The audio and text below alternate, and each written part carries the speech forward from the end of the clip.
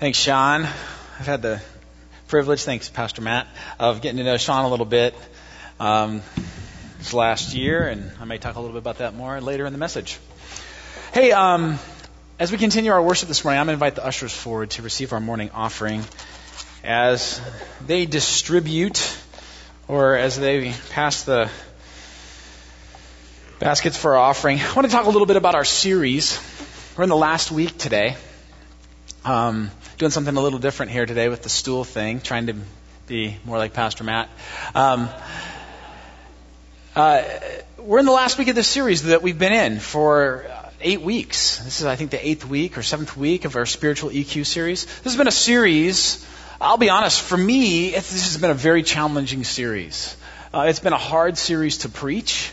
It's been a hard series to sort of intake and like watch God do stuff in me that I guess I didn't know He needed to do before the series started, which in some ways is great, but in some ways is a little painful when God gets in there. And if you're new around here, or if you haven't been with us all that much lately, we're in a series called Spiritual EQ, and the idea behind this series is that we want to let God into the deepest parts of our soul, down into our emotions, that to spiritually mature and become the people God longs for us to be.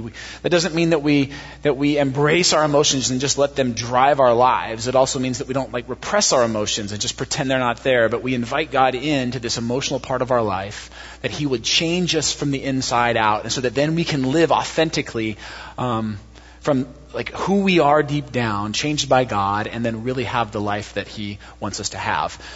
That's the series, Spiritual EQ. And today we're kind of capping off the series with maybe the most important message of the entire thing.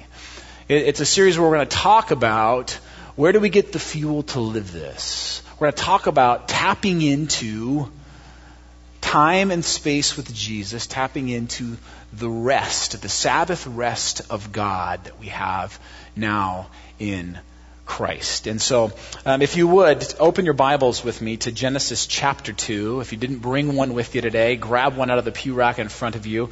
Very first book of the Bible, right at the beginning, Genesis chapter 2. As you turn, let me catch you up a little bit here. In Genesis chapter 1, God creates the heavens and the earth. He creates the entire universe, all the cosmos. The Bible starts with these words. In the beginning, God created the heavens and the earth. And then for the entire first chapter, we get the first 6 days of creation, where God creates the sun and the moon and the stars and the sky, and He creates the water and the land and the animals in the ocean, and then He creates animals on land and vegetation, and then finally on the 6th day, so there's all this creation happening, and then on the 6th day He creates us. Human beings, humanity. It's been a big week for God. And so at the beginning of chapter 2, after six, you think your week was productive, Judy. Not so much compared to God. This is what it says. After all that, 6 days of creation, thus the heavens and the earth were completed in all their vast array. By the 7th day, God had finished the work He had been doing. So on the 7th day, He rested from all His work. Then God blessed the 7th day and made it holy, because on it He rested from all the work of creating that He had done. And this word rested, it's the word in Hebrew, sabbat.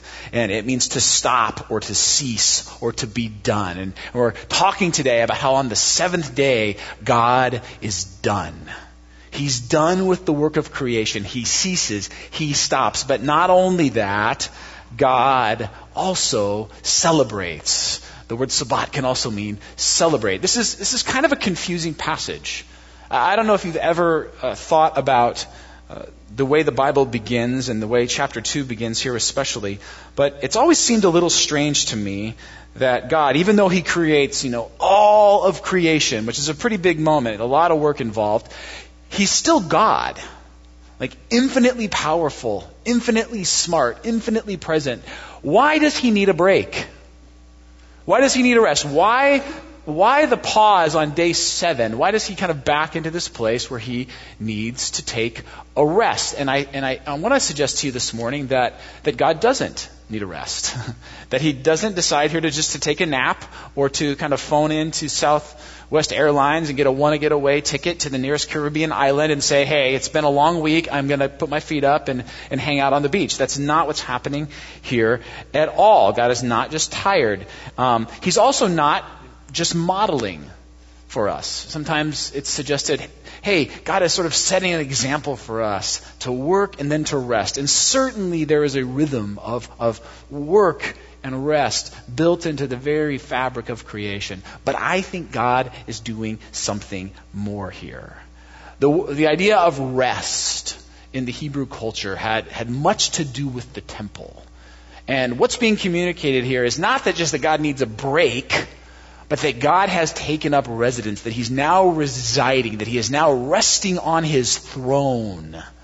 Maybe a kind of a modern parallel example to help you understand would be to think about the presidency. Right? In an election year, and so you can relate with this.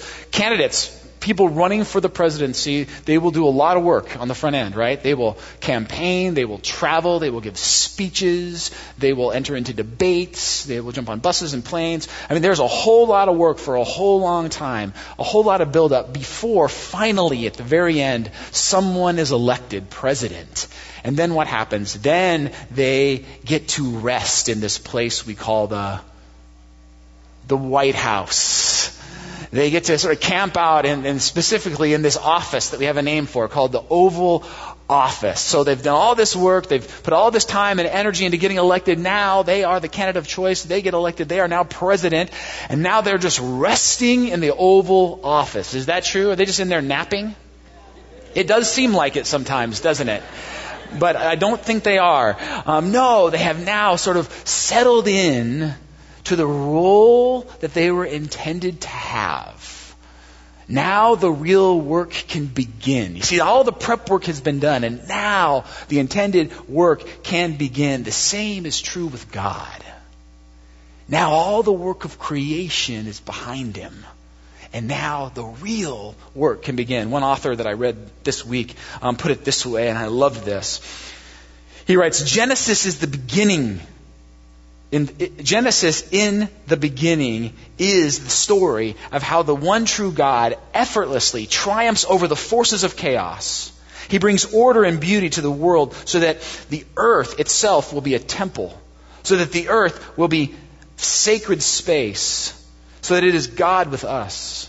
The seventh day is not a vacation day. God is not taking a nap. The seventh day is the whole reason for the first 6 days. It's what they were all leading up to. It's the purpose of the whole deal. You see, creation leads up to this moment where now God can rest. He can reside on his throne and he can actively rule and reign over his creation. That's the point of day 7. You'll notice that in chapter 1, all throughout the creation narrative, for the first 6 days, every single day ends with a little phrase. There's a little sort of repeated mantra that happens. And you've heard it before. It says, and there was evening and there was morning the first day. And there was evening and there was morning the second day. And there was evening and there was morning the third day. And it's like there's a beginning and there's an end. There's a beginning to this day and there's an end to this day. It's a finite period. And that happens for all 6 days of creation. And then we get to day 7 and we never hear that language. Why? Because day 7 is never intended to end. Day 7 is supposed to go on for all of time. God is supposed to rest. He is supposed to reside. He is supposed to sit on his ruling throne over his creation from that point forward into all eternity. He's supposed to sit there and celebrate the work that he's done. Not in a passive way. Not in a way that says, now I'll disengage. Now the work is over. No, in a way that says, now all the work has been done so that I can engage and we can get on with the business of doing what this whole thing was intended to do.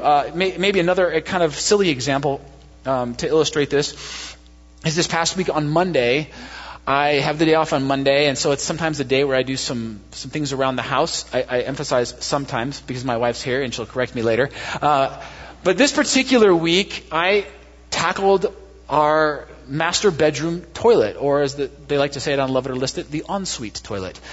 Our ensuite toilet was running. It just would continue to run and run and run, which was not a good thing, especially for my water bill. And so I dove in to fix the problem this past Monday. And we have in that room a weird toilet. I've never heard of these before, but the brand of toilet in our bathroom in there is a Toto toilet. Have you heard of a Toto toilet before? I had not heard of a Toto toilet, but what this meant for me was that when I lifted the lid to the tank, all the apparatus looked foreign and complicated, and I did not know what I was doing. So, of course, I grab my computer and I dial up YouTube, and I get a guy on there who is kind of giving me instruction, and there's a video called How to Replace a Toto Toilet Fill Flush Valve, and it basically involves deconstructing the entire pump. It's a very complicated process, but I follow him step by step by step for quite a long period until I finally get to the fill gasket head. And I remove the fill gasket head, and I clean the fill gasket head thoroughly, hoping that it is not too damaged. And then I put it back, and I reassemble the entire pump. This whole process, by the way, takes me about an hour and a half. And so it's now all back assembled, and the lid is back on, and here comes the moment of truth. I flush the toilet, and it fills the tank. And then, what do you think happens? Really? That's the kind of faith you have in me? Like, that's it? Like, come on. You're my church, not my wife. She, by the way, is heckling me the whole time. This will never work. This is a waste of time. No, it actually worked. Yes, it's worth an applause. Miracles do happen because I am like the least handy person ever. And so now the toilet is fixed. My work is done. And so what do? Do I step back? Do I disengage from the toilet? Do we say, this toilet's fixed, no one use the toilet now? No. I'll tell you exactly how that afternoon went. It went like this. Honey, come here. What? Just come in here. Okay, watch this. Flush. You've flushed the toilet for me like 7 times now. I know, but watch again. It stops. I did it. What do you think? Are you proud of me? Right? It's like, no. So I'm celebrating this project that I was able to complete. It's like the first one in several years. And so, in the same way, God kind of creates all of creation. It goes way above and beyond fixing a toilet, and he doesn't even need a YouTube video. And now he celebrates, he actively engages with his creation. And everything's going great. The 7th day will go on forever with God resting and residing on his throne. Except for what? What is it that ends the perfect paradise of the 7th day? Sin. Sin is what ends it. Just one chapter later, in chapter 3, sin enters the world and destroys the perfect creation that God has made. What was once smooth and easy and just the way God wanted it, free of burden, is now, because of chapter 3, because of the sin of humanity, hard and difficult and burdensome. And so now Sabbath, the 7th day, is this lost thing. It's this thing that now God says we look back to remember that God rules and reigns and rests on his throne, and that someday he will again in the way he originally intended to. A couple things about the Sabbath I want you to notice before we move on. First of all, there in chapter 2, verse 2, it says, by the 7th day, God had finished the work he had been doing. So on the 7th day, he rested from all his work. Then God blessed the 7th day. Now, this is interesting to point out because in the creation story, God blesses 3 things. He blesses the animals, he blesses humanity, and then he blesses the Sabbath. He blesses the animals. If you flip back to chapter 1, it says he makes all the animals of the water, and the water's teeming with living creatures. And then down in verse 22, it says, God blessed them and said, be fruitful and increase in number. And then God blesses humanity. God created mankind in his own image. In the image of God, he created them. Male and female, he created them. God blessed them and said to them, be fruitful and increase in number. So God's blessing comes with this ability to what? To procreate, to give life, to bring life to the creation that God has created. And that makes sense for the animals in the animal kingdom and for humanity. But then God blesses what? The Sabbath, the seventh day. Well, what's the message there? The message there is that the Sabbath day as well, this day where we remember and see that God is resting and residing on His throne, that He is King and Lord, and that the creation is just the way it's supposed to be, that is a life-giving moment. To have God rest on His throne, to remember that He is God and King and ruling His perfect creation, that is a life-giving thing. And that's what we're going to find throughout the rest of the Bible. The second thing I want you to notice is that God says it says that God blessed the seventh day, and then it says He made it what? He made it holy. This is actually quite a shocking thing. In a little book that Pastor Matt gave me this week called The Sabbath by Abraham Joshua Heschel, he talks about this thing we refer to as the principle of first mention. And the principle of first mention is just this way of reading the Bible, and it's how the rabbis would read the Bible. And the principle of first mention said, when you read a word in the Bible, the very first time that word shows up, it sort of sets the tone for how that word will be interpreted. It sort of defines that word. It sort of helps us understand what that word is all about. And the very first time we read the word holy is right here. And it's actually quite a shocking moment. Because in the ancient world, much like in our world today, holy things were places or objects. You would have a holy temple, or a holy mountain, or a holy river, or a holy shrine, or a holy altar. But in Genesis chapter 2, the very first time we hear the word holy, what does God make holy? Not a place, not a thing, time. Time is what God says is holy. Time is what is supposed to be set apart for Him and the worship of Him and the remembrance of Him. It's time that is holy in the worship of God. Not a certain place, not a certain thing. There's no altar, there's no relic, there's no building. It's just a time. And the idea here is that as people who follow Yahweh, it's so important that we set apart holy time. Time, remembering who God is, remembering that He rests and resides on His throne. This is kingdom language, friends. The kingdom that was created originally, destroyed by sin, will come again. You want to know why God, throughout the Old Testament, is constantly asking His people, commanding His people, offering His people the gift of Sabbath? It's because He wants them to remember the kingdom that was created and the kingdom that's coming again. You know that the Sabbath is part of the Ten Commandments? It's like the most forgotten one of the 10, and yet it is the longest commandment of the 10. The commandment about the Sabbath holds more real estate than any of the other 9.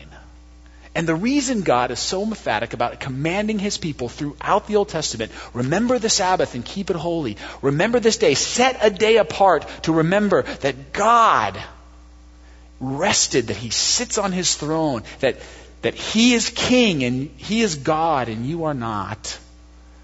The reason He's so emphatic about asking them to remember that is because they've lost it. They've lost it. They've lost this reality. It's gone away. And so with that, we've lost our relationship to work. You see, in the original plan, when things were just the way they were supposed to be, when God was resting on His throne, all was well in the garden, right?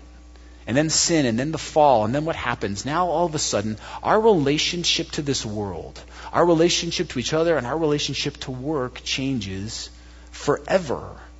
It goes in a different direction. And now all of a sudden work gets hard, work gets difficult, work becomes a burden. But not only that, work begins to define us.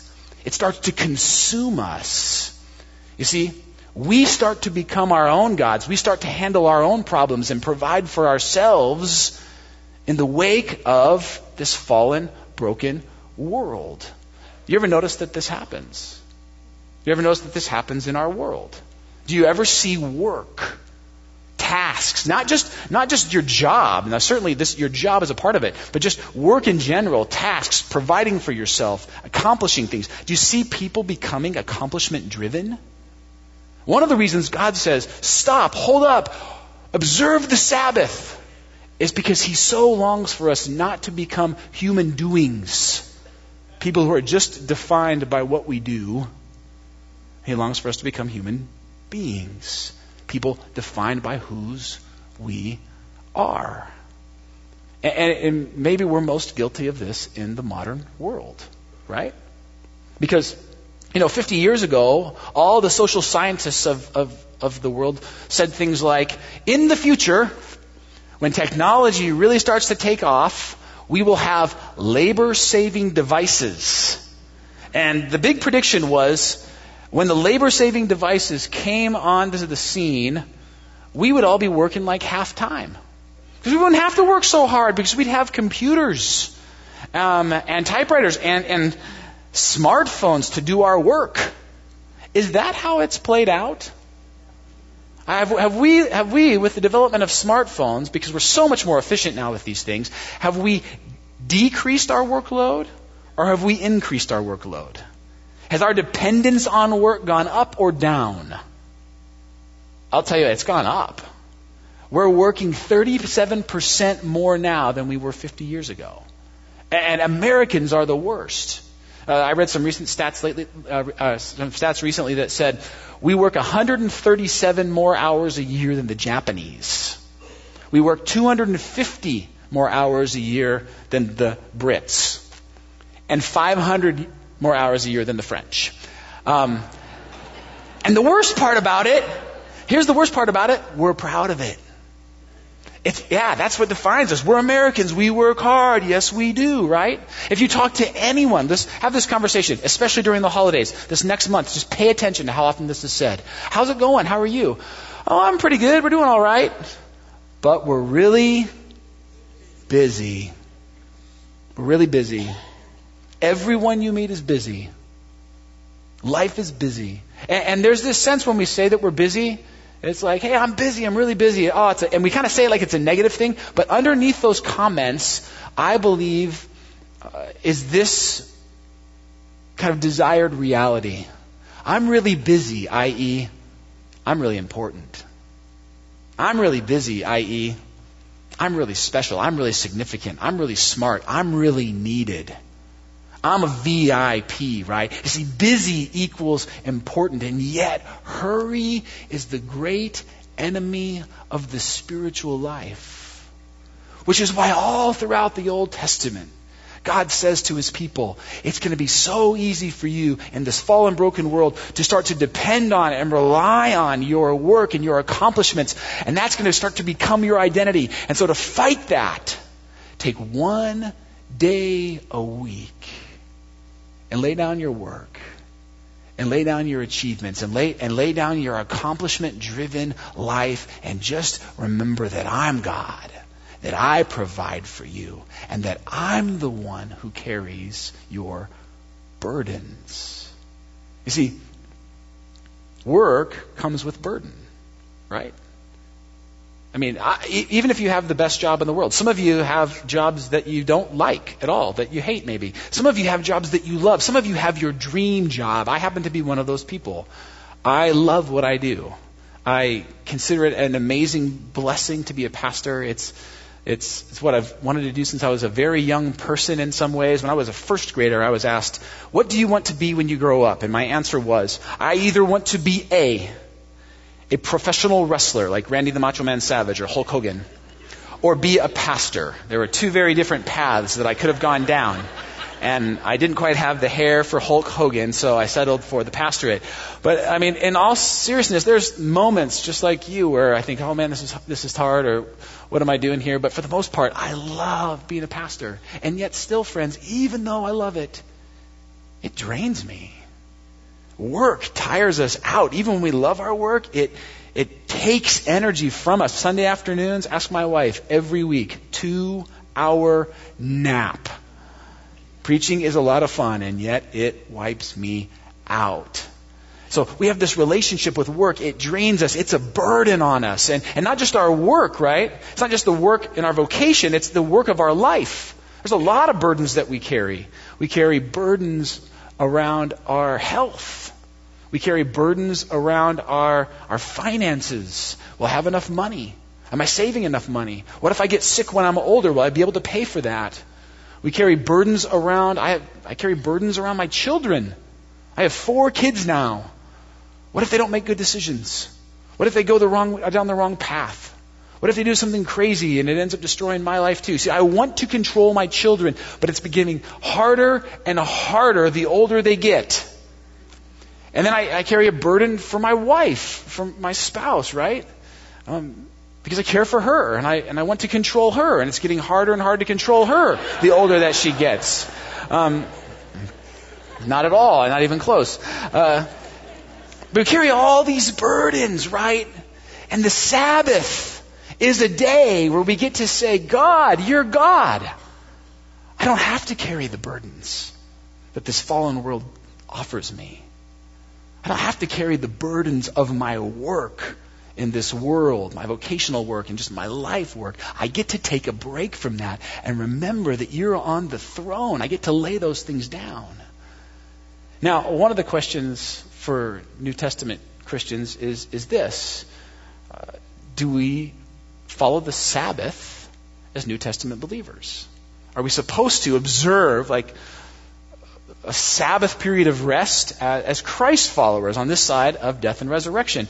And I would say there's a lot of debate about this, but I don't think we have to in a legalistic way. In fact, the New Testament in Hebrews, we're told that Christ kind of fulfills that He's our rest. We don't need a day of rest, but He's our rest. At the same time, though, friends, there's still this rhythm of life. There's this wisdom from God that says, if you will take time out of your life and pause and offer up your burdens and lay down your work and remember that your identity is not in your accomplishment or achievement, but in God, if you will do that, then something great can happen in your soul. You can find what we're calling in this series emotional health. That if you stop and give God the time to be God, then good stuff will happen deep inside of you. Pastor Matt said, like in between services, this is like a power tool. God is offering you like a power tool for your spiritual development and emotional life. That's what's being offered here. And this makes sense because this is what Jesus says in Matthew chapter 11, verse 28. Jesus is talking to Christians, Christ followers who are trying really hard to be people who follow God, to be people who find that deep internal sense of joy and peace and hope. And this is what He says. He says, "Come to me, all of you who are weary and burdened, and I will give you rest." You see, Jesus says, it's no longer just a holy day.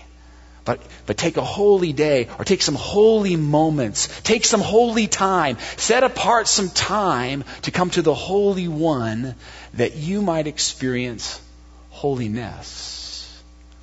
That's the offer that Jesus makes. You see, the Sabbath is no longer, if you're a Christ follower, limited to just certain moments, certain pieces of time. It's available to you all the time through the power of the Holy Spirit. And yet, all of us need intentional moments where we carve out time daily and weekly. Daily rhythms in our life where we say, God, I'm going to stop and I'm going to intentionally hand you my burdens. Because I don't know about you, sometimes I just still carry a lot of burdens. Even though I know the kingdom has come and God is on the throne and Jesus has risen from the grave, I still want to grab that stuff back. And what it takes for me sometimes is an intentional moment every day to say, God, I'm laying it down again today. An intentional moment, maybe an expanded moment every week where I say, Lord, for just a few hours, I'm going to separate myself from the stuff I'm carrying, from the accomplishments and tasks and work that I need to do, and I'm going to remember that it's not on my shoulders, but it's on yours. You see, sometimes I think we think about time with God, and it's our burdens that get in the way, right? Some of you have experienced this. You want to have that time with God where you come before Him and you're refreshed and renewed, but what gets in the way? Life gets in the way. Stuff gets in the way.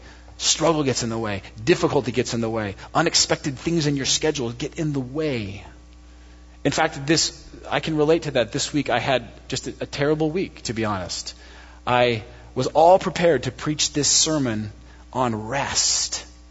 And my plan was I was going to come into this sermon really rested, so I could tell you all how good I was doing at resting with God.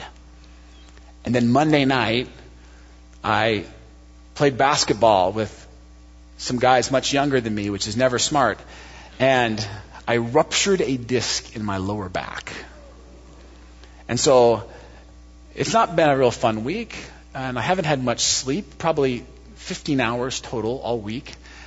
And I've been stressed and anxious and worried and carrying a lot of burden about my health and burden about medical treatment and burden about finances and burden about holiday plans and just carrying all this stuff. And I thought, and I even said to Pastor Jerry this week, later in the week, I said, I can't preach on rest this week. Rest is the farthest thing from what I have right now. And then he said to me, in just a great moment of sort of pastoring the pastor, maybe that's exactly where God wants you to preach this sermon. And then I read these words. Come to me, all you who are weary and burdened, and I will give you rest. You see, Jesus doesn't offer rest to the rested. He offers rest to those who carry burden. And so I have a question for you today. Got any burdens? Carrying around any burdens these days? Burdens for your life? Burdens around your health, burdens around your kids, burdens around your parents, burdens around the holidays, which tend to be kind of a time when our burdens don't go down but go up. Christ is coming. Emmanuel, I'm more stressed. Right? How does that work? Right? Got any burdens in your life right now? Anything that you're carrying? And God is just saying, remember the seventh day. Remember when I was resting on my throne, and know that now in Christ the kingdom has come again, and you do not have to carry your burdens any longer. Carrying any burdens these days? Second question. Have you carved out holy time? Have you carved out holy time in your life? Daily time, daily rhythms of time where every day you can sit before Jesus and say, I'm carrying that stuff again. I'm going to give it back to you. Do you have that as a part of the rhythm of your life? If you're missing that, everything else we've taught in this series has been a waste of breath. Because if God does not have time to do the stuff in your soul that He needs to do, it won't get done. Do you have daily times of Sabbath, holy time set apart for God? Do you have a weekly rhythm of a time with God? And we're not going to get all legalistic about it, right? Do you do 24 hours? Was it on Saturday? No. But maybe it's just a 3-hour gap on a Thursday. Maybe that's what works for you. Maybe there's an extended moment on Sunday afternoon when you get home from church where you just say, I'm just going to put all achievement and accomplishment aside. All have-tos and should-dos are going to go out the window. To-do lists, nuh-uh. They can wait for tomorrow. There's 6 other days of the week for that stuff.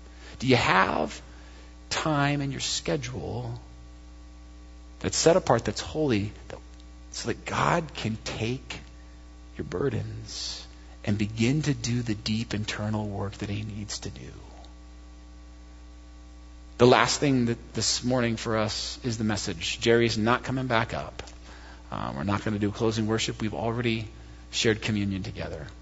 So I'm going to send you with this opportunity. Think about that today. If you're someone who has establish some wonderful rhythms with God in your life, recommit to those. Share those. Reaffirm those. If you're someone that doesn't have that, think about what that could look like for you. How could I? When could I? What would it look like for me to carve out some time every single day to be with Jesus? You know what I do? It's real simple. I read one chapter in the Bible and I write a page in my prayer journal. Sometimes more.